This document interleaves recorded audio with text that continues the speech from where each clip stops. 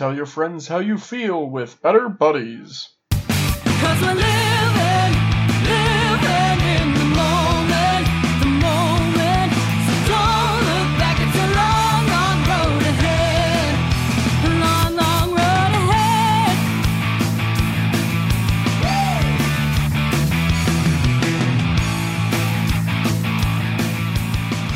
Hello and welcome back to Better Buddies. I'm your host RJ, and with me tonight we have James. Hello. And John. Hello. There we go. Thank you for cut. Thank you for joining us, boys. We have a contentious icebreaker for this episode.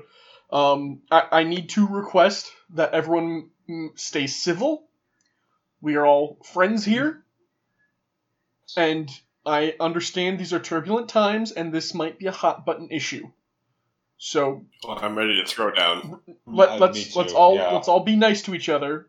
But the Better Buddies icebreaker for this evening is: when making a peanut butter and jelly sandwich, is it better to cut it into triangles or rectangles?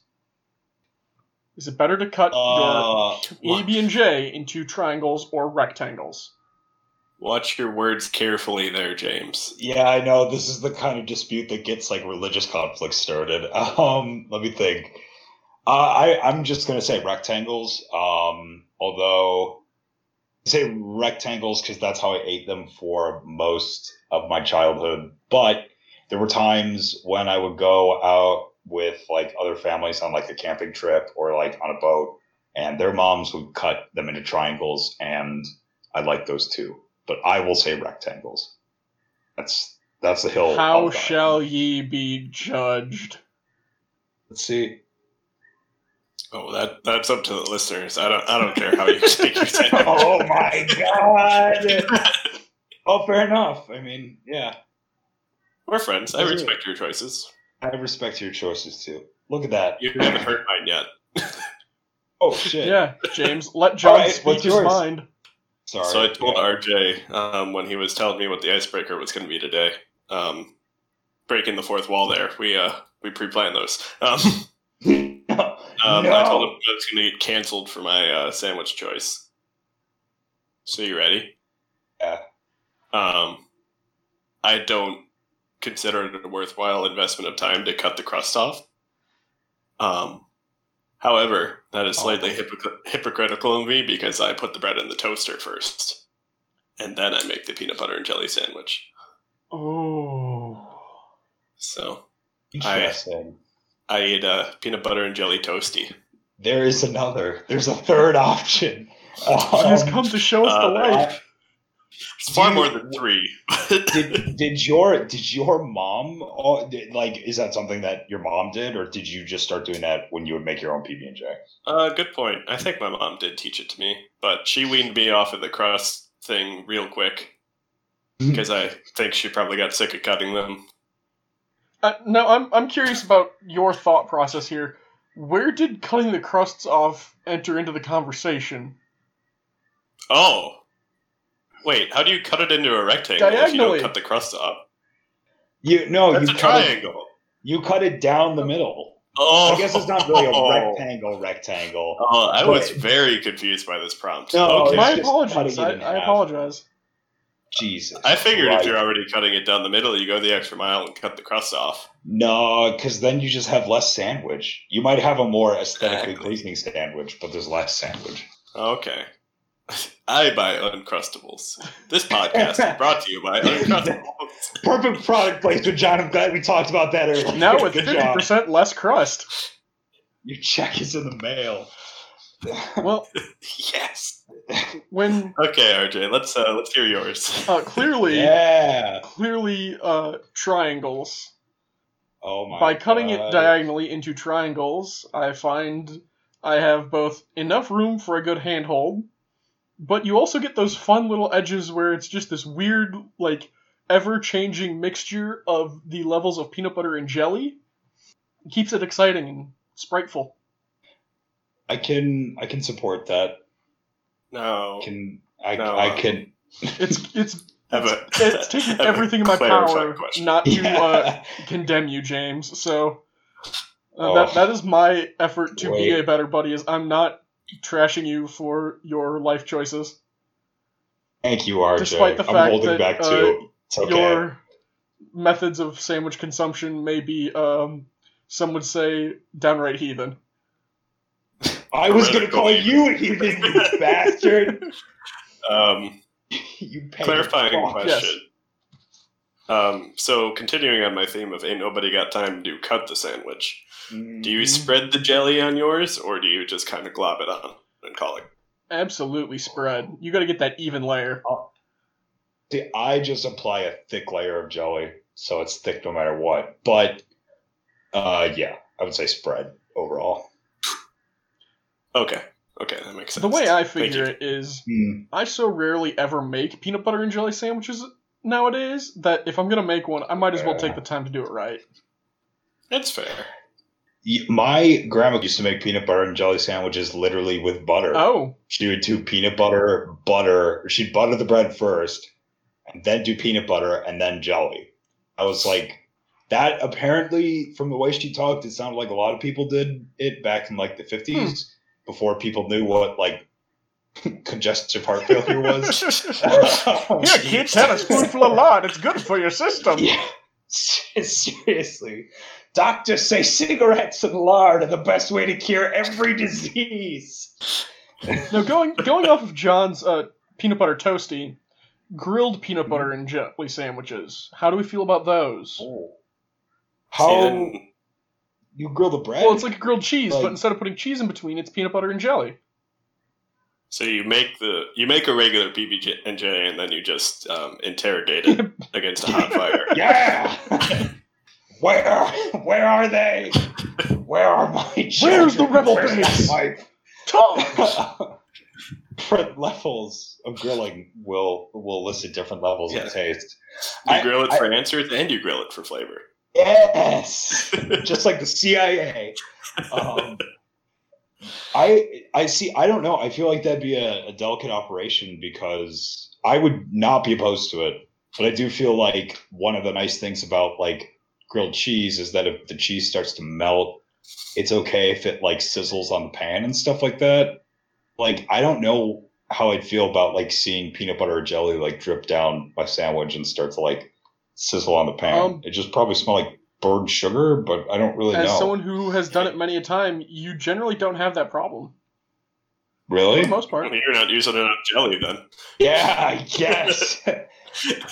You ain't a man unless you're using half the jar. One Fair enough. drawback I see with that is it's both like hot inside and hot on the outside. Yes. If you just toast the bread and then I'm exposing myself as a jelly refrigerator here. Yes, I If do you, too. If you just toast the bread and then apply the jelly on, you got a hot outside but a nice cool center. That's fair. That Crunch down into. balance is nice, but I do feel like I would want to know what like peanut butter and jelly sandwich just grilled would taste like. Like I want to know what that, because I've never had like peanut butter and jelly that hot before. It's very good. Out on Very the good. I guess. Out on the gas grill, 400 degrees. Yeah, just flipping it over. Flip 'em over. People are talking about world wars and Corona. I just want to grill. No, but So we've revealed jelly in fridge is the way to go for us. I guess the final follow up on this is peanut butter type, creamy or crunchy. creamy, and I put it in the fridge. Ooh. You play a dangerous know. game. I do. It's very difficult to spread, but it means, I don't know, it's very satisfying. I don't know. And plus, I prefer cold peanut butter as a snack over room temperature peanut butter because it's more like ice cream. That's Almost. fair. That's a good idea. Yeah. I go creamy as It's well. like harder. See, I was going to say, I don't want to chew my sandwich, and then I thought, Wait a minute. well, I was just thinking. I want to stick it in the juicer. Yeah. Here's the step. You toast the bread, you put the stuff on it, you put it through the blender, you pour it into a cup, you have yourself a nice little peanut butter and jelly shake. Somewhere. Ooh, actually somewhere in the though. world, Gordon Ramsay just had a heart attack. No, you're onto something here. Yes. You make it, you put it in the blender with a little bit of vanilla ice cream and milk, and you make a peanut butter and jelly milkshake. Oh, that's I not a would bad idea. maybe skip the bread. Waffle cone. Yeah, maybe. Ooh, Oh, yeah. Yeah, Ooh. that's a really good idea. we should try that. Hot cooking tips You know what I with the would Better love to- Buddies. There you go. Welcome to Cooking with Better Buddies. You know what I would love to do if we're talking about cooking? I would love to become a great master chef and cook like the best meal that Gordon Ramsay has ever seen, and then just scoop it all into a blender and just blend it up in front of him and see what he does. It's like, if you have commitment to the craft, Gordon, this is still a good meal, no matter where it comes in. He'd quit. He'd quit on the spot. You ruined the texture. He's like, ah! Food is delicious. Plating is poor. I just dump it on a plate in front of him and just see what he'd do. I'd stick a straw in it, be like, there you go, Gordo. Have fun. Who's the master chef now? Who is the master? Say it. But what if he loved it? What would you do then? Ooh. You know what you would do if he hated it, but what would you do if he He's loved got it? a reputation to uphold, though. Like, Yeah, if he loved it, I'd be like, thank you. I'm honored. Thank you for complimenting me. I mean, either way, if whoever chooses to become a master chef and then blend that meal in front of Gordon Ramsay becomes a god, because either way you win. Either way you win. It's either a master chef says this is amazing, or you cripple him for life. So I guess whatever you see is a victory. Is Gordon Ramsay Maybe- one of the god tier chefs? I don't know. I don't know because I don't know enough about cooking. I only obviously know him from just the popularity of his name, so I can't say. But I would say in terms of at least like, I mean, it's kind of like Jesus, I guess. Like everybody's heard of him. Well, I'm just Like, thinking- everybody. I'm just thinking like Gordon Ramsay, Guy Fieri. There's got to be at least Guy- one Guy- more. There's you got to Guy complete the Fieri is trifecta. chef. Yeah, Anthony Bourdain? Anthony Yeah. Bourdain. Yeah. There we go. Is Guy Fieri a chef? Yeah, he's got his own restaurants. Yeah. I thought he just went around and ate food for no, a he's living. an actual Well, chef. he got his start as like I want to say like just kind of an all-American like chef, and then because of that, he just was able to parlay that into kind of like I know American food, because that's the interesting thing is, has Guy Fieri ever done like a show abroad? Because has it ever been like Guy Fieri in Paris? He's never Because I done would pay to fully see that. abroad, but he has done some segments on Diners, Dive-Ins, and Drives where he's gone to I think he went to a place in Cuba once. Oh, okay. So he All right. sticks I to mean, the like, Americas. Yeah, but I mean, I guess that's fair. Like, I love diners because I feel like they're like it's kind of like Old West or the Wild West, where like it's a very American thing. I'm sure there have been things like diners in the past, but at least the like popular conception of them now as like an American diner is like a very like American thing. I kind of like that. It's like very homey. Yeah. Plus, They're I my love favorite diner kind food. of restaurant. Yeah, it's so great. It's like where everyone comes together and just eats. All the old people and truckers. These are my people. Yeah, those are Remember when demographics we, we're real big with. Remember when you guys visited me and we ate at a diner and there were like two other people And they there? were an old Yeah, that couple. was awesome. Saturday night. What you served us was cute, and the food was pretty good Food too. is great. Oh my god, I still remember Yeah. those hash brown patties. I forgot. I think I had like a Reuben melt, or like maybe a patty melt. It was so good. That Oh my waffle god, I love those sandwich. things. Oh, that's right. You did. Didn't Calvin get that Ugh. too? And it was beautiful. I gotta try I can't that. remember what it was, but I think it was like It was chicken. it was chicken and It was waffle bacon round and chicken. cheese. Wow. Yeah, it was like yeah, it was that. And the hash brown patties were it was potatoes with Mexican corn turned into a patty. Mm. That sounds It really was good. so good. John, what'd you get there? Do you remember? I think I got breakfast. Their breakfast is good too. We're gonna talk about food for the whole hour, RJ. Dude, so I don't know why, but this made me think of it. Anthony Bourdain, I don't know if you guys think this, but I think he looks a little like Jeffrey Epstein. And now using that segue to segue to another thing, I watched the Jeffrey Epstein documentary that's on Netflix. Smooth. Yeah, thank you. Do you want me to put a title card in front of this segue real quick? Oh, this isn't my Better Buddies recommend. I've got an even better piece Okay. of media to recommend. But if you want me to start off with the one I'm going to recommend, Well, no. Let's The one do I this, really and wanna then we'll do recommend. recommendations. all right. If I could give the Jeffrey Epstein documentary, because it's only 4 episodes, if I could give it like 4 stars, I'd give it like 2.5, eking onto 3. It was interesting, but I felt like it focused like way too much on the girls, and I feel really bad for those women. Obviously, I do not want to minimize like what they went through. Although it sounds like some of them like knew that they were kind of in a pedophile scheme and did it anyway. But still, I wanted to know more about like his island and his weird like Harvard science projects, but they didn't talk about that really. Like there's maybe 25 minutes dedicated to the island, and then that's like it.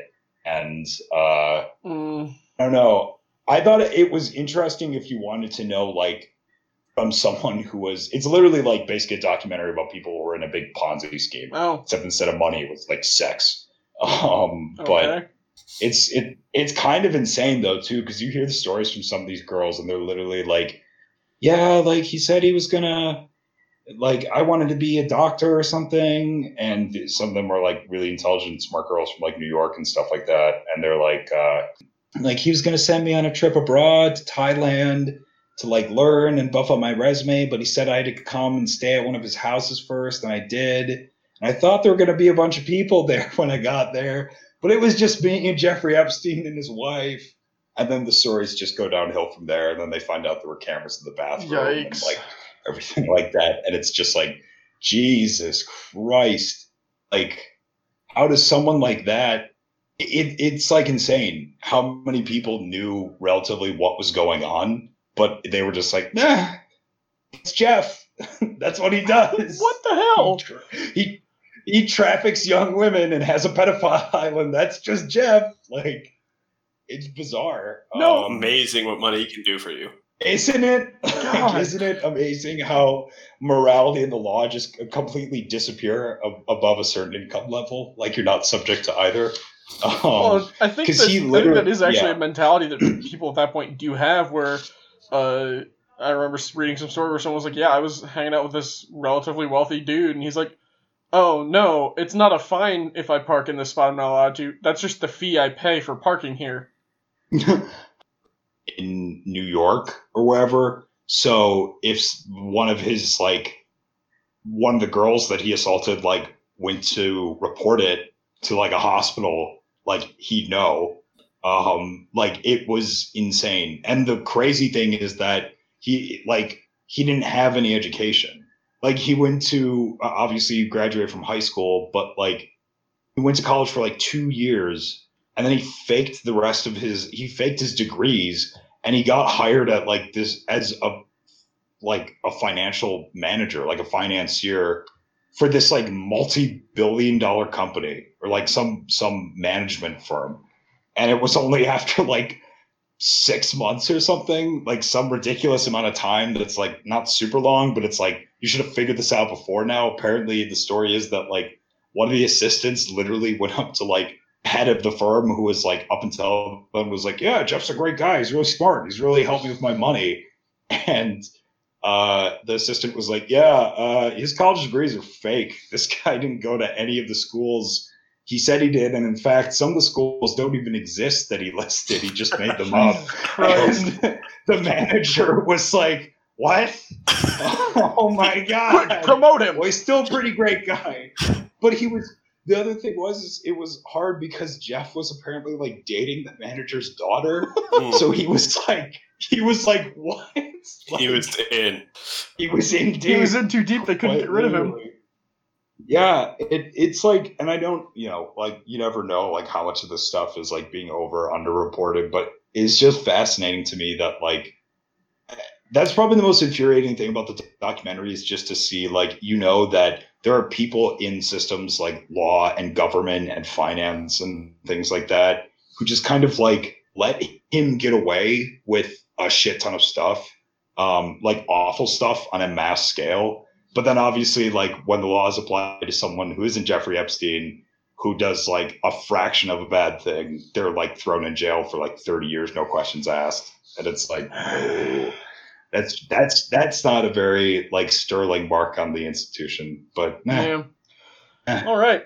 Well, let's since that's not your recommendation, let's move over to Buddy's recommend, where we recommend a piece of media to actually enjoy. yes. What do you recommend, James? Belle Delphine's announcement video that she's back. I'm gonna say that Who? because Belle Delphine, do you remember that girl who sold bathwater? Oh yeah. Oh, She's back. She had like a video that came out. She made like a whole, I don't know why, but she disappeared off social media for almost like a year I and a thought it was half. because I of the think almost bathwater thing. She had to scale up bathwater production. I think that was it. I think she's just been taking baths for the past 2 years straight. Now she'll never run out.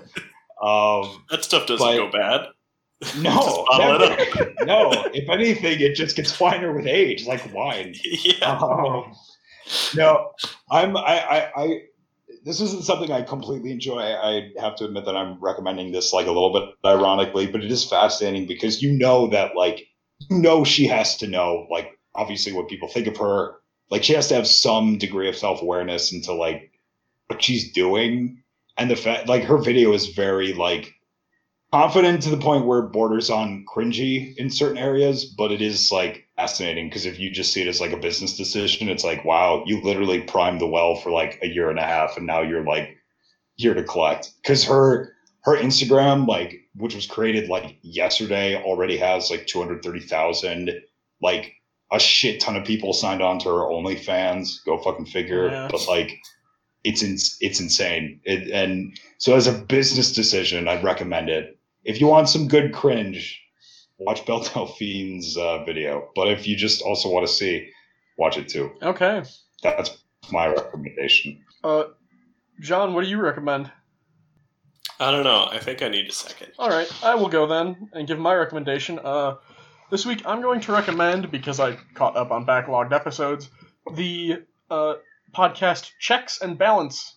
It is the Economist's podcast. They're a British publication, but it's their podcast covering the election cycle for this year.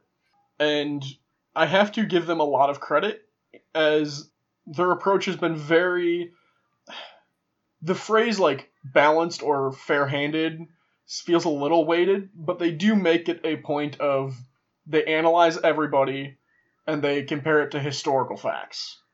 So it's not them... They do a pretty good job of not pushing anybody or not bashing anybody. They just look at it, everything that happens and say, yes, that was a good move. No, that was a bad move. Based on history, this is where this is likely to go. Whoa, that's actually awesome. So they're basically framing like contemporary political events in like a larger historical narrative. Like, do they reference like how far back do they go? As far American politics. Okay. But like the last couple episodes, they've referenced a lot to Nixon and his election year. When they talked about polling and predictions, they pointed out that, like, hey, even we were wrong because we did a poor job of analyzing beyond just polling people and, like, looking for other indicators. Oh. Yeah. Are they talking about when they were polling, like, you mean polling in general, or when they were polling for the when all of the 2016? political polls said that Clinton was going to win and she Yeah. didn't, and everybody sat there going, wait, what? They talked about how that happened and how they have a new algorithm that they've made their own polling algorithm. They hired this guy who's actually like, back during the Trump election cycle, this dude built his own algorithm in college to track it, and he was also wrong, but he was not quite as off as everybody else was, and he actually had like backdated the new algorithm they're using. They like went back and looked at using the same factors and found that it did place Trump at a higher prediction level. And like based on this year of what they're tracking, at the beginning of the year, Trump had a pretty strong lead, but now it's a little bit more of a toss-up due to the virus and the way things are going since then. It's very entertaining. That's actually I like The Economist quite a bit. Obviously, there's always like a number of asterisks that come Yeah. from like reading any publication, but I think I like that they're reporting, and I think it mirrors what you're talking about, is usually pretty in depth, not just in a political field, but in a larger, like, this is kind of what we think is going on. Like, here's a more holistic view instead of like, that's a problem with certain news outlets, is they get bogged down in that kind of like A to B dialogue. Yeah. That isn't very helpful because you get a different story depending on who's telling it. Whereas The Economist, I feel like, is more of a third party kind of observer. So what is the podcast It's called again? Checks and Balance. Checks and Balance. And it's weekly for the year, and like early on, especially when the race was more spread out, they covered everybody, and they were pretty blatant about like, yeah, this is a bad move on Trump's behalf because he's doing this, and don't do that. But also like, hey, when it comes to getting people to come out to vote, yeah, Bernie's really good at getting people out to vote, but he also doesn't have... He's ignoring demographics in favor of trying to get more people out to vote in general, which if they don't show up to vote for him isn't going to do him any good, and Biden is detracting from that, and that was all earlier when everybody was still trying to figure out how it was going to shake out, but very informative and very enjoyable. Have you had enough time, John? Yes. I'm going to continue the theme of podcast, actually. Okay. I feel like I've talked about this on the show before, but I don't remember. I'm going to recommend the Moth Radio broadcast. Oh. You can find it on Spotify or pretty much anywhere where podcasts are found. But it's they host these like story slams. I think that's just one of their events. But people just come in and tell stories about their lives. And some of them are really interesting. Some of them kind of miss the mark sometimes, but they're still nice. One of my favorites I've heard recently. Yeah. Or go No, ahead. I was just going to say, I've actually heard of this. The English club advisor in college helped run the Moth Nights in Madison. That's so good. I wanted to go to one of those when we can be in large crowds again. But one of my favorites in recent listenings is one guy, while he was in college. He went on OkCupid, and he was like a data analysis master's guy. Oh boy. He reverse engineered OkCupid's match algorithm, and he like gamed it so he would get pretty much a 100% match with so many people. And he was going on like 2 dates a day. Oh my god. So many people like matched with him in his profile, and just the way he told it was very, very entertaining. That's my recommendation. sounds like a heck of a story. I will share How the long are link. the episodes? Usually? They're generally like an hour, and Oh, they have that's good 3 or time. 4 stories. Okay. There are some shorter ones. So like Moth Radio hours are an hour, and then every once in a while they have like 20-minute ones, and they churn them out about once a week. Nice. But they're all recordings from like previous events. That's awesome. So yeah, Spotify. They have their own website. I listen on Spotify. Cool deal. So yeah, Some excellent recommendations for a wide variety of topics and interests. if you Oh, like yeah. listening to things. Yeah, lots of things to listen to this week. So, next segment, How to Be a Better Buddy, where we give comedic/real advice on how to be a better individual. And like when you ask your friends for advice, it's not our fault if it's bad advice. And our first one is one that James, I think, will have a unique perspective on. John might, I don't know for sure. But the first question is, why do so many boys shave their legs these days? From Yahoo Answers. You have a perspective on this too, RJ. I do. Further details are, I hate to sound cliche, but they didn't when I was young, and if you did, well, you just didn't. I don't think there's anything especially wrong with it if they want to do it, but it just strikes me as odd.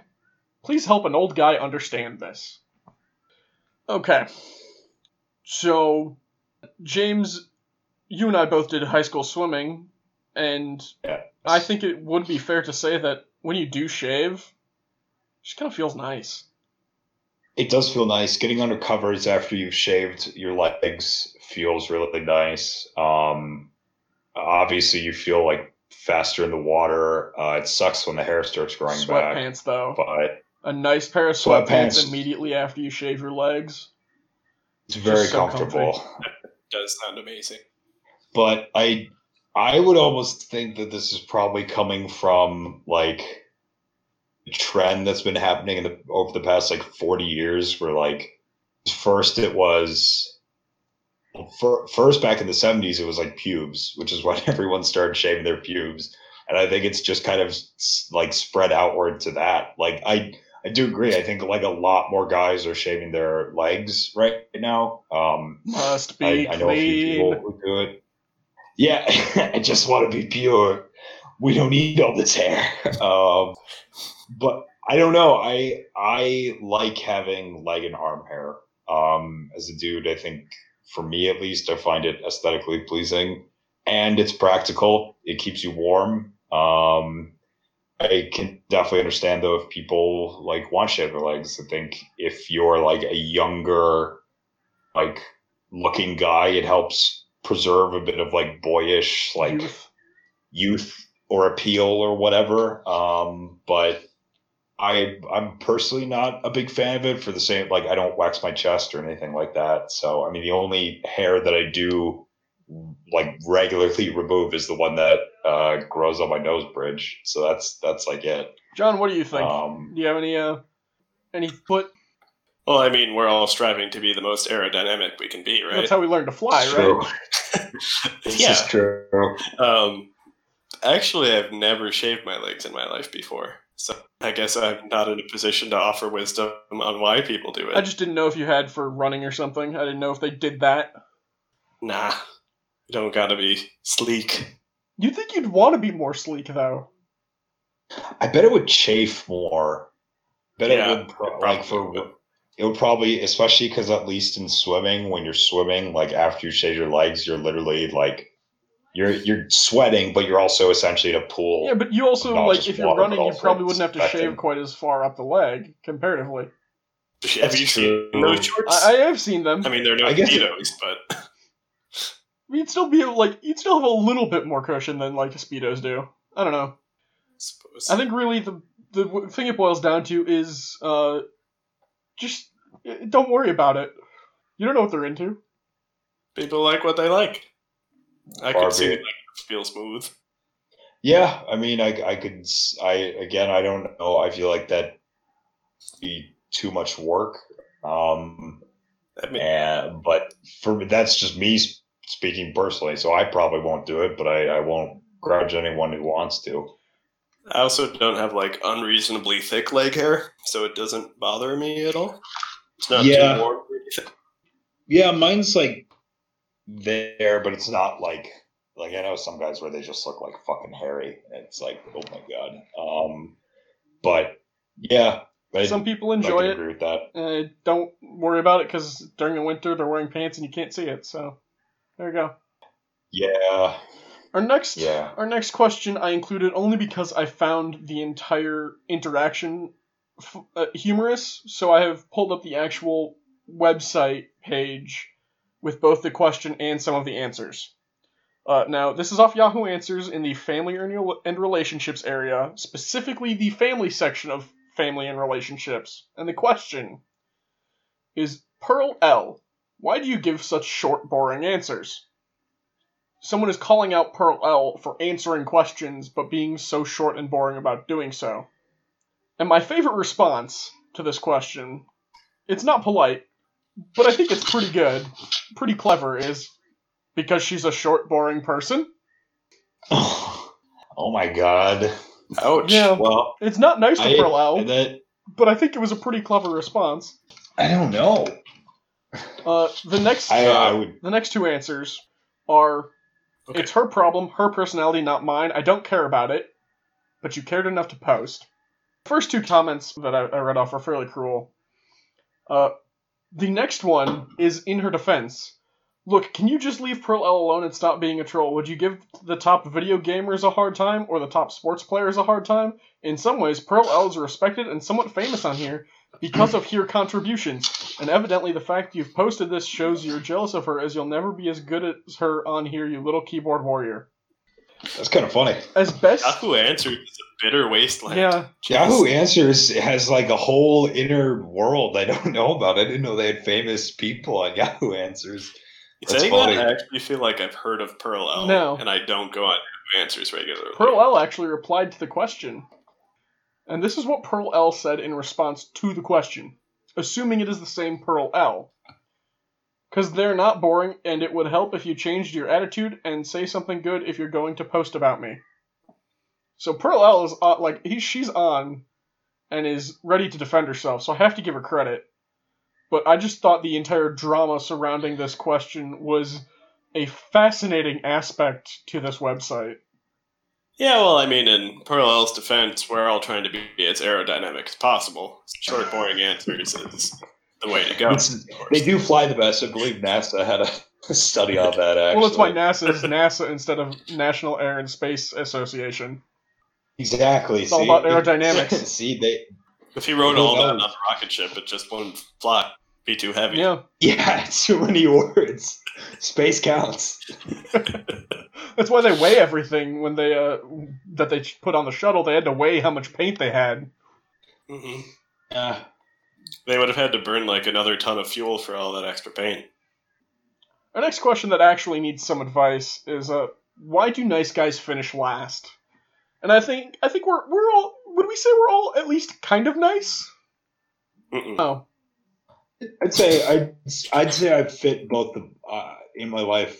I have fit both the positive and negative stereotypes associated with that term. I can agree with that for myself. I won't comment on your existence, but I will say I can definitely see that I have embodied the positive and negative associations.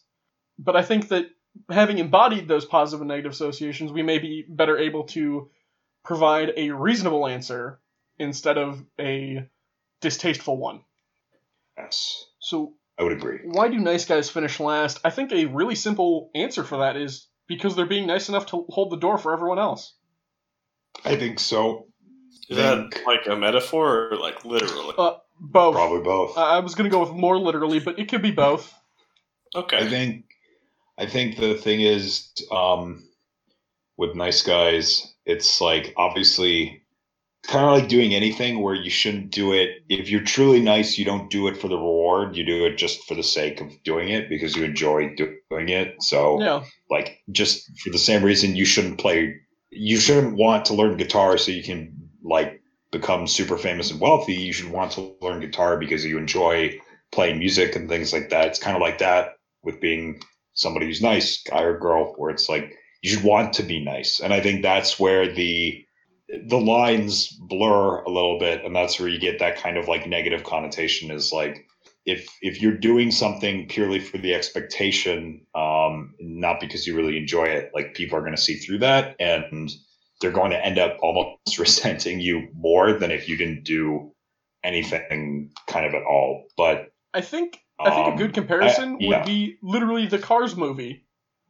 and The Last Race. Because you've got Lightning McQueen, former, like, quote-unquote nice guy who's now become an actual nice person, and Chick Hicks, who is still the quote-unquote nice person, who's like, oh, I'm a nice guy, what'd you... And in the race, Chick Hicks wins, but nobody likes him. But Lightning McQueen quite literally finishes last because he stops and pushes the other competitor over the finish line after he crashed. yeah, and that's the big lesson in the movie, and quite frankly, life lesson is that it's like he respects It's not about winning or losing, like- it's about running a good race. Yeah, he respects the race and the idea behind it more than the reward of it. Because like I remember, there's then that scene like after the race where Chick gets the trophy and stuff like that, and he comes out in front of the press, Yeah. and everyone's like really quiet, and they just basically throw it at him, and they like blast him with confetti, and a reward that's Yeah. earned like that way isn't isn't worth like what the person usually thinks it is, and it's not as satisfying. John, what do you think about nice guys and their relative rankings? Rankings. Well, if you're thinking about rankings, you're playing the wrong game here. I meant it more so as in a way to finishing last. I don't know. I had a sentence. I destroyed the sentence as I started saying it. So, what do you think on this topic? Yeah, I kind of got to go with James, where it's not like real nice most of the time. It's nice with the little footnote that you have expectations. Yeah. And when they're not met, you're not very nice anymore. Well, because I think it can also be applied, because obviously usually it's implied and applied to a guy who is nice to a girl, usually with the end expectation being sex or like some kind of relationship. But you could apply that to even like anyone who's nice. I mean, like politicians are nice, but people don't like them. Yeah. I mean, there are plenty of people who are nice, who play nice just to get what they want, and who aren't actually kind people. Because that's the other thing too, is like, if your whole person is summed up in that one thing where it's like, well, I'm a nice person, then it's like, well, there's probably more to you than that. I mean, that's kind of lame to just base your whole person off of like one single behavior. Yeah, I mean, I guess he's kind of nice. They're nice enough. Yeah.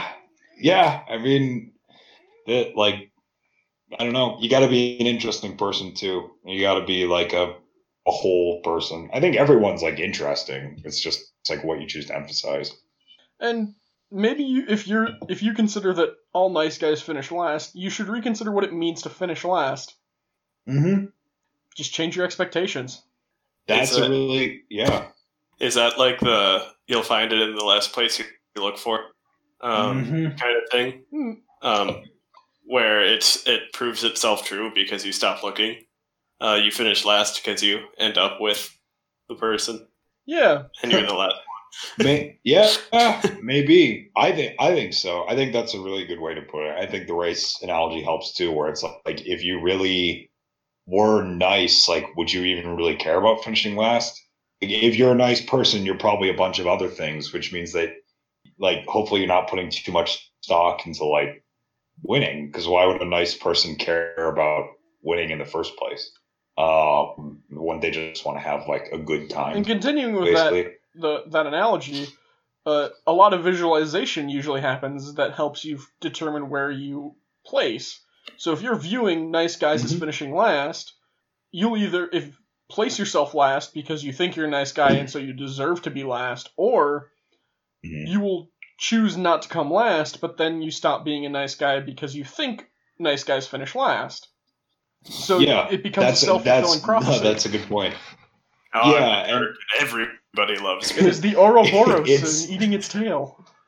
It's really where you put the goalpost. It's like that. I know it's kind of cliched, but it's got some merit, at least in and of itself. That Einstein quote where it's like, you can't judge a fish based on its ability to climb a tree. Yeah. It's like maybe you're just setting the goalposts. Like you can probably achieve what you want to achieve, but maybe you're just kind of like you said, kind of John, like you're looking in the wrong place. Like you'll find it when you kind of stop looking. Yeah. And it's paradoxical, but I do think it is true. So there you go. If you really think nice guys finish last, reconsider why it is they're coming in quote unquote last.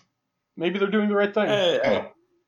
I mean, like, you don't want to be a doormat either. True.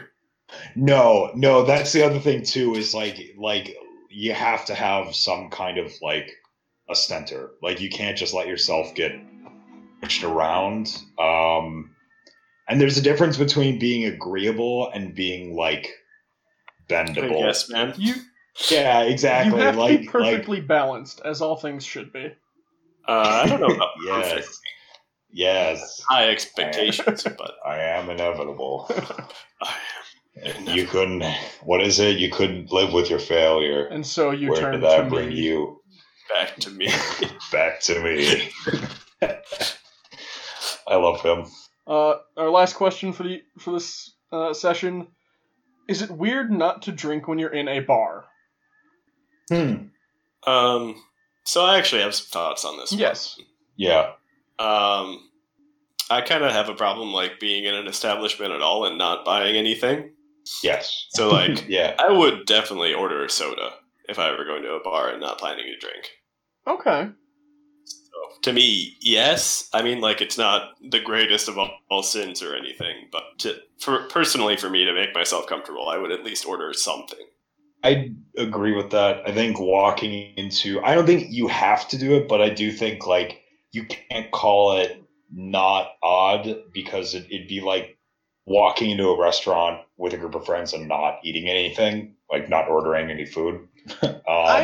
Which is like, yeah, like I know it's different. I know that drinking is more of a recreational activity, and obviously when you're going out to eat, that's more like involved and you're getting slightly intoxicated, but that's not the aim of like a restaurant necessarily. But I would say like it's odd because you are just kind of like hanging out in the building, guests, and not really like doing the thing that I don't know that it's there People for. go there to do, yeah. I would Yeah, counter argument but, yeah. with when you go to a restaurant, you're there to eat and socialize, and it's kind of you don't go to a restaurant thinking, well, I'm not going to get anything because I have I have a different thing to focus on.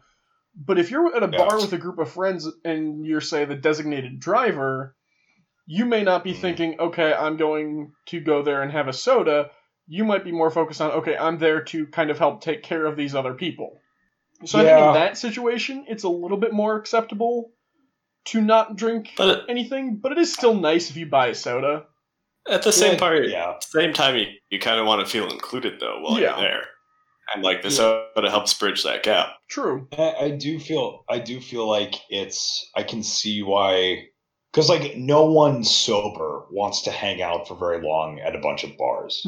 Like nobody wants to do that. Like no matter how good your friends are, like if everybody's drinking and you're not, and like obviously I can at least speak for myself. Like most nights, if I was hanging out at bars with people, like if I had not been drinking, I would not have stayed out as long as I did. Yeah. Like it just wouldn't have happened. And it's definitely the longer the time goes on, the more tedious it gets to be the one not drinking. Yeah, and like it's just an environment where it's like you just don't. It's kind of like it's not like you should do it because like everyone else is doing it, but it's more just like this is what it's here for. Like this is the place that people come to do this, to socialize, and like I mean it's I love bars because I think they're like awesome like meeting grounds of different people, and obviously you get dicks and people like that, but like for the most part it's really cool because everybody comes there and you know why everyone's there, and you can like bump into people and talk or just sit with friends or do whatever. Like it's just a great space to just kind of like feel social, and you don't even have to necessarily be social in that environment to feel that way, I don't think. But I would agree, RJ, with if someone is a designated driver, obviously, then like no problem drinking. If you don't like it, then that's fine. I won't say that it's weird for you not to do it if you have like reason, but like then you have to understand that if you're not drinking, that like most other people probably are going to. So if you feel left out, I've got the solution. So a lot of bars will have like pool or something little extra that's not drinking. Go partake of that. It usually costs like $1 or $2 to get the billiard balls. So you're giving a little something to the establishment, and you got something to do to occupy yourself without having to like sit at the bar staring at everybody else doing nothing. Yeah, that's something. I mean, it's not like one or the other. Yeah. It's just something else nice you could do. Yeah, like that's a good point. I do feel like, I mean, like bars are usually, the ones that I've been to are usually like dingy, and it's fun drinking in like a dingy place. You just feel like a pirate or whatever. But like, but no, like there are. I know that if I walked into certain bars like sober that I'd love when I'm drunk, I'd be like, God, this place is a shithole. This is gross. Like, boy, you're drunk. You're like, home. Like, But no, I'd agree. There's definitely at the very least other things you can do. At the very least, like most bars, at least in the States, have jukeboxes. You can cue something up. Like you can at least listen to some music. Yeah. And to pass the time, like if you want to spend the money. But yeah, I don't think it's weird per se. Like I've done plenty of weirder things in bars when I have been drinking. So it's like I'm not good. You're like the weirdest thing that you're doing that night is staying still and being quiet. Like you're on the light end of the spectrum for like shit that happens in bars. Like Gotta you're throw them fine. out. Yeah, You haven't had get it the before. fuck out of here. Get out. What do you mean you don't want to be loud and obnoxious at 11:30 at night? Get out of here. We don't serve your kind here. You're too calm and collected. Yeah. All right. So long story I, short. I will say, Oh, go for it. I will say, bringing the restaurant analogy into it from before, I think it's extremely hilarious, the prospect of like, oh no, I'm not eating tonight. I have to drive. Yeah. You know me. You know what carbs does to me. Sorry. Thank you. If you could just bring me a water. I find consumption of any food at all when I drive impairs my ability greatly.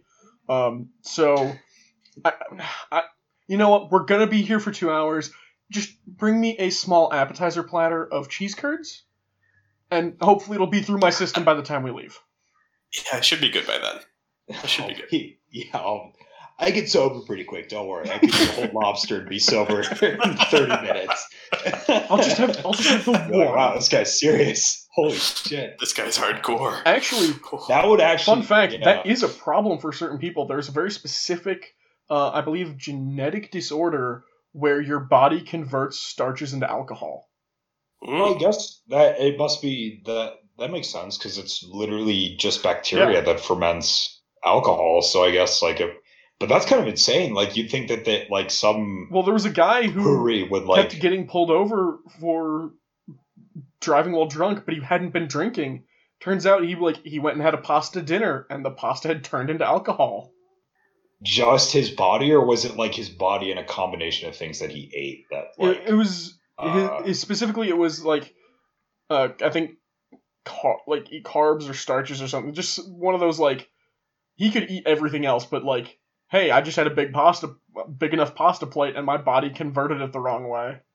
that's one of those things where it's like it sounds like it'd be kind of fun for a while, but if you think about the long-term effects of it, would just kind of like suck. Like Well, if you don't it's like if you don't moderate your diet, you're constantly drunk. it's pretty cool though. That's Let's like some make it Jack pasta Sparrow tonight. Oh, this weekend's gonna get crazy. Gonna get me a pizza. stuff. Mom likes pasta a lot. Why does she eat so much? Go to bed, honey. Mom's having her Alfredo. Another bowl of spaghetti. I never loved you or your father. Put the mac and cheese on the table, and no one gets hurt. honey, we have to get you some help. Oh, I just want the ravioli. yeah. Jesus Oh, yikes. Right. That I wonder how many people that affects. That's like that. See, I'm not gonna lie. Like it's little things like that that convince me there's got to be some kind of God out there, because that is just too funny for someone not to have like. Well, the truth is for, stranger than for it to be fiction, so- random chance. It's true. It's just one of those. There's got to be things that's some like, comedic genius up there. whoever they are, they got a great sense of humor. I mean, most people just don't think so because they're usually part of the joke. But once you step out of it, it's pretty funny. Oh boy, we live in a society. We live in a no. I'm not. Saying We shit live in a like that, but, world like, where a man can consume an entire plate of Olive Garden and be drunk. I mean, that literally sounds like a Rick and Morty bit. Like, come on, like, that's like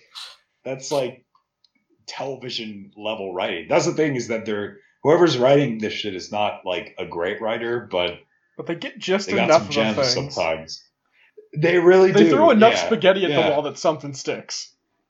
Something does stick eventually. So long story short, it's a little weird, but you're not enough to worry about it. Just get a plate of spaghetti instead. Yeah, there you go. And our last segment, Shouting into the Void. I gave you. Ah! There we go. Send that clip to whoever we're talking to. I gave you 3 options, but I kind of want to hijack it and go straight for the Skippy. We did talk about some peanut butter today. Yeah, let's do Skippy. And we have to. You should ask him smooth or crunchy. And then follow up rectangles or triangles. Oh, that's good.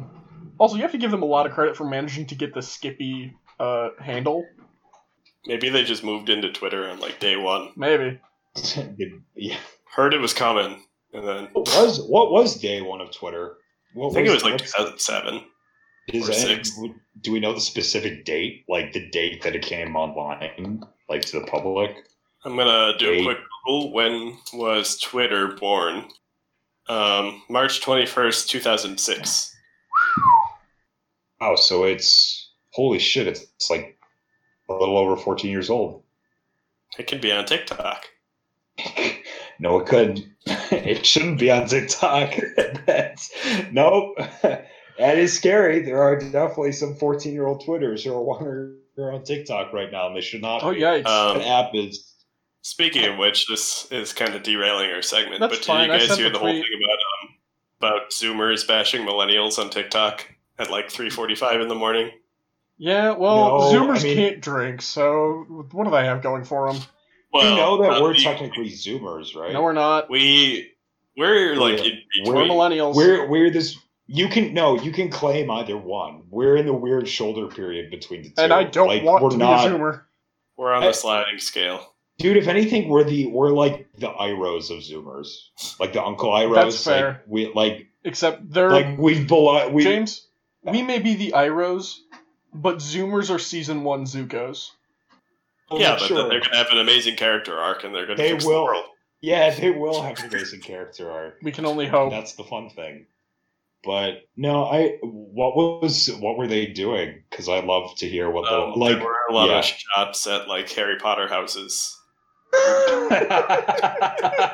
No, not where they hurt the most. Oh, They never got their letters. Leave Yeah, people that- alone. that was that's pretty funny. Well, I usually, because I honestly, I consider millennials anyone who is probably like early 30s and up. Like between up? like 30s. Yeah. Between you sorry, mean between down, because 30s. that would make my parents they're older millennials. Well, there's a No. Yeah, there's a cutoff. Like obviously I would say boomers are like mid 50s. I think the most accepted range is like 75 to 95. For millennials? Holy Yeah. shit. Maybe 80 to 95. I guess the millennials I'm thinking of are like the people I think of as stereotypical millennials are usually in their 30s by now, but I guess they're the younger millennials. So Yeah, they are. Yeah, because I guess you're right. Like 75 would. Well, I don't know because it's supposed to be they came of age in the millennium. Yeah. And when do you define coming of age? 18 or like 25? Ish. Like 8. That range. Like I guess. 18. So I'd So- say. Google says it's 1981 to 1996. Google's Yeah. wrong. Yeah, I'm going to disavow the millennial section of that, but I'm off by literally like a week. James is actually in it. There's no way I yeah, count. that's why I'm disavowing it. You're I shedding would- the millennial mantle. James, wait, I got an idea. will- We'll just swapsies. We'll Yes. swapsies birthdays. No, I like being in '96. I will hold to it that people from like '95 to '98, '99 are in the odd shoulder / transition period between millennials and Zoomers, because you just like I think part We're of too the problem old. is so much of our culture, having grown up 96 through 99, was leftovers of the 90s. Well, but it was Like- also there's something too early 2000, like early to mid 2000s, like culture is pretty formative, at least in the internet, and we were like almost the perfect age to receive. Like, We were. think of all the classic like Cartoon Network shows, like great games. Well, I think part of it is like- internet culture was developing, so we went through that. But at the same time, at least I feel like a lot of 90s stuff was still around for the first, like, 5 years of the thousands. Like, Yes. Tailspin Oh, yeah. and DuckTales and, like, a bunch of the Disney shows that Cartoon Disney had were those 90s shows. Yeah. Well, and then you had newer shows that I'd argue are still pretty great. You had like Recess, you had the Wild Thornberries. You had Avatar: Last Airbender, which I have been rewatching with my sister, and it's fantastic. I forgot how great it was. I think I've seen that show like 3 or 4 times, and it surprises me in like Every a time. million wonderful ways every time I rewatch it. It's awesome. I think I would. every time. It's genuinely one of the best pieces of like animation, just in terms of storytelling. Like, Yeah. I don't know. Like, I've seen some pretty good kids cartoons since. I've yet to see a cartoon like that, and I don't know if there will be one for quite some time. But Well, I think Eh. part of it, just as a quick note, was I don't remember where, but somebody pointed, on the Super Bracket Bros podcast, their latest episode was discussing a One Piece character versus Cyborg from the Teen Titans show. And when talking about Teen Titans had 5 seasons in a movie, compared to all of the other shows that were being made at that time for Cartoon Network were like 3 seasons. That they would make a quick, solid 3 seasons and then just rerun him. yeah, Like, well, yeah, no, well, because most of the cartoons, like Teen Titans, was kind of like Cartoon Network's Avatar: Last Airbender. It was like a quasi anime series that had like a serial story and took its characters relatively seriously as well, like explorations, but also had like good humor. It had like slapstick. I mean, I'd say that Avatar was still better, although I love both of them. But I don't know. I'm just thinking, like, I don't genuinely know if there are any shows kind of that are that simple but that good that exist now. Like, I feel like everything with the internet age has exploded in terms of like necessary complexity, and like everything needs to kind of be meta now. Yeah. Avatar never really was. Like, I'd argue one of the better cartoons now is The Amazing World of Gumball. Like, it's Really? great piece of animation. I would say so. Like, it's a comedy. Like, it's a straightforward comedy. There's no real like character growth, but they tell some like sweet stories, and from an animation level and a kind of a storytelling like meta wink wink level per episode, it can be pretty funny. It's got an incredibly mature sense of humor, like, for sure. Oh, see, I haven't seen any of it, so really I shouldn't be saying anything. Mhm. I always had the impression, though, that it was in that same group of other Cartoon Network shows where all of them have the exact same facial expressions, because they have the same basic art style on everything. No, this one is like, it's literally almost every single character, except for a few select ones, are animated like differently, but they all interact in the same environment. So it'll be like one of the settings is like a school lunchroom. That's like one of the sets that they use in the show. And like the main characters are usually 2D animation, but the lunchroom is like kind of like a photo, but they're sitting in it. Okay. And then there will be like CGI characters, like claymation characters. Like, every character is kind of like a unique, like, there's like balloons and robots, and like every single one is animated a certain way and done. It's just very unique in terms of like how they approach the character designs and the kind of gags that they can get from each one. It's a very fast-paced show, but it's very, very unique, and it's like very ambitious, and that's what I applaud it for, because I'd agree, there's a lot of kids shows that just like, you get in these eras where it's just kind of the same type of animation like over and over and over again. Like, obviously, ever since Adventure Time's come out, everyone copies Adventure Time. Yeah. Like, everyone in some way does that art style. But I would recommend Amazing World of Gumball, but I recommend Avatar: Last Airbender even more. And I would say we were lucky as kids, because I remember, and this is the thing I've been talking about with my sister, I remember like actually having to, and this makes me sound like dumb now, but it's true, like actually having to sit down like week after week after week, like waiting for the next episode to come out. And then like that's the thing that is definitely missed with like this current era where you don't have to do that. Obviously, the shows are released in bulk per season, but like I remember when I was a kid and in the first season in Avatar when they get to the Northern Water Tribe, as a kid it was like a mini movie. It was awesome. Like it was something I'd been waiting for months to see. And when I like saw that episode where they finally got to the Northern Water Tribe, I was like, this is awesome. Like I drank it all in. I was like, this is great. That's fair. But when you watch it like all in one go, it's still impressive, but it loses a little bit of that like luster that was built up just from expectation. And we're the only generation really who had TV that like I'd argue was good enough to merit that kind of dedication and have that wait time. I mean, MASH season or MASH series finale. I should specify what other kids cartoon is like that. Like I'd argue there is no other kids cartoon that came before it that tried for the levels it tried for and succeeded on essentially every level. I can agree with that. That's the thing is like that's a weird thing to think about, and it makes us sound like old grandpas, but it is true. It's like, yeah, Dark kids. It's like Them we kids belong have it to the too last good. Don't generation. know what a real story is. Back in my day, we like- had to wait to watch the next part.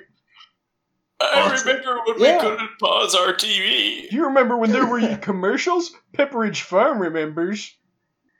We're the last generation who, unless the internet goes down forever, I mean, we're the last generation who'd have to schedule our lives around like TV without the safety net of like, I'll just watch it online later. Like if you didn't see it, you didn't see it. You'd either have to buy the DVD or you'd have to like try and catch a rerun.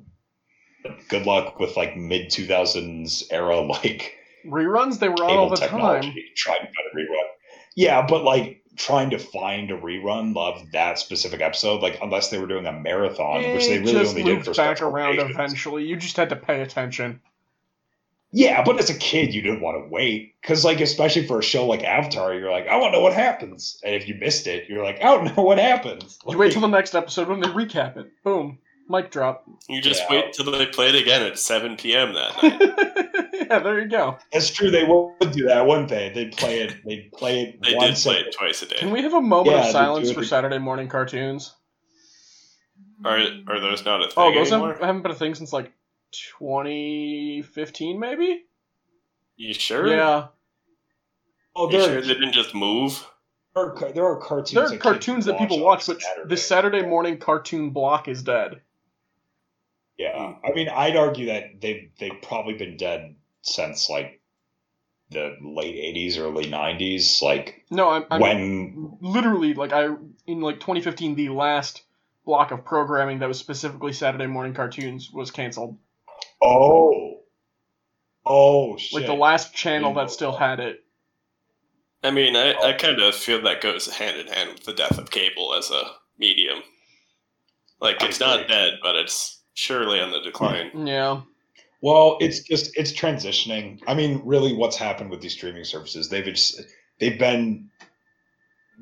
partially their own thing, but they're also partially possessed by the spirit of like old cable. I mean, they operate very much like television channels. I still It's blame just- Peacock. Are they like? They're a newcomer. Yeah, they're a newcomer, but they're Well- a symptom of the problem. And they are Well, just Yeah, the most... so how is it their fault? Well, they're just the most blatant offender. They're not big enough I just to think- warrant having their own streaming service, but gosh darn it, we're going to ruin everybody else's until we realize we made a mistake. Well, I mean, the thing is, if it works for them, then we as watchers or just as people get new good programming. Hopefully, if it fails, it's like they'll sell their shows off to other people for money. They'll probably work out some kind of licensing agreement. I mean, all those networks are like bastardized, like weird half siblings of each other. Like they were all formed out of essentially the same like For parents. groups. Yeah, but like yeah, I think what the networks need to try and do is like if you're going to make Peacock, they should have had a show that released with it, like an original program that is like, this is what you can come to Peacock for. Because remember, that's what people are forgetting is that's what got Netflix on the map. It wasn't just like, oh, I can buy and that is exactly what got Netflix on the map. Was they were selling the DVDs, and then they said, "Hey, look what's magical! You don't need the DVD anymore." But that's that. Yeah, that is a big part of it. But the other thing that reeled people in, that really, if it didn't put them on the map, it inked the paper, was their original programming. Orange is the New Black, House of Cards, like they were keeping them relevant. Yeah, I mean they were the first non-network organization to do something like that. It was like, holy shit, this is technically a web series. I mean, that's the crazy thing, is like, because it's online, like House of Cards, Orange is the New Black, BoJack Horseman are all technically web series because they're not on television. They're online. Which is like, obviously I wouldn't call them web series. I just call them shows because they obviously have production. Like when you think of web series, it's usually more grassroots or kind of like crude stuff. But Smosh, baby.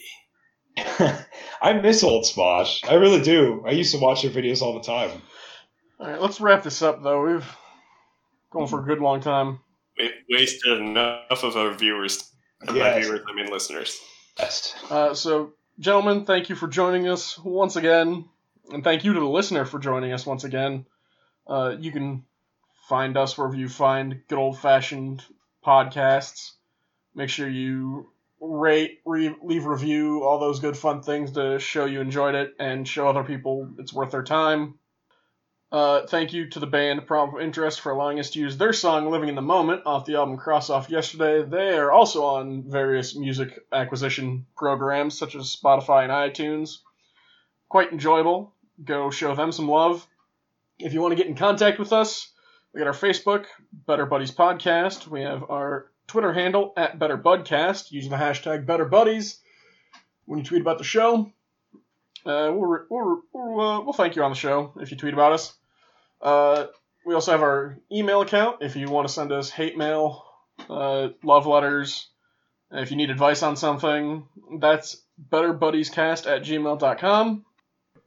Please send us your opinions on peanut butter and jelly sandwiches. I will personally read all of them. Yes, please do. Oh, and if you have any other good peanut butter sandwich recommendations, we'll take those as well.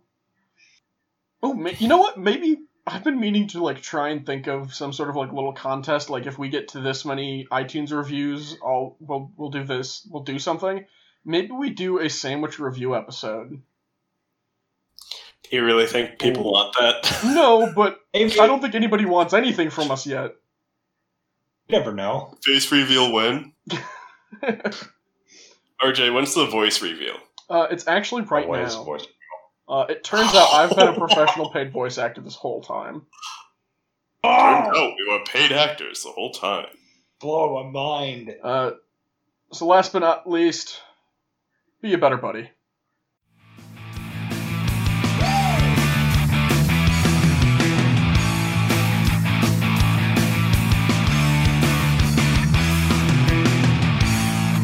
Hello. Can you hear birds? No. Okay. I think so. They're not chirping right now anyway. Well, then I wouldn't hear them. Are they in your house or outside your window? They're under his bed. They're in my soul. That's pretty cool. Are you Harvey Birdman? Oh. Attorney at law? Yeah, Are you the Birdman? He's the Birdman. Like,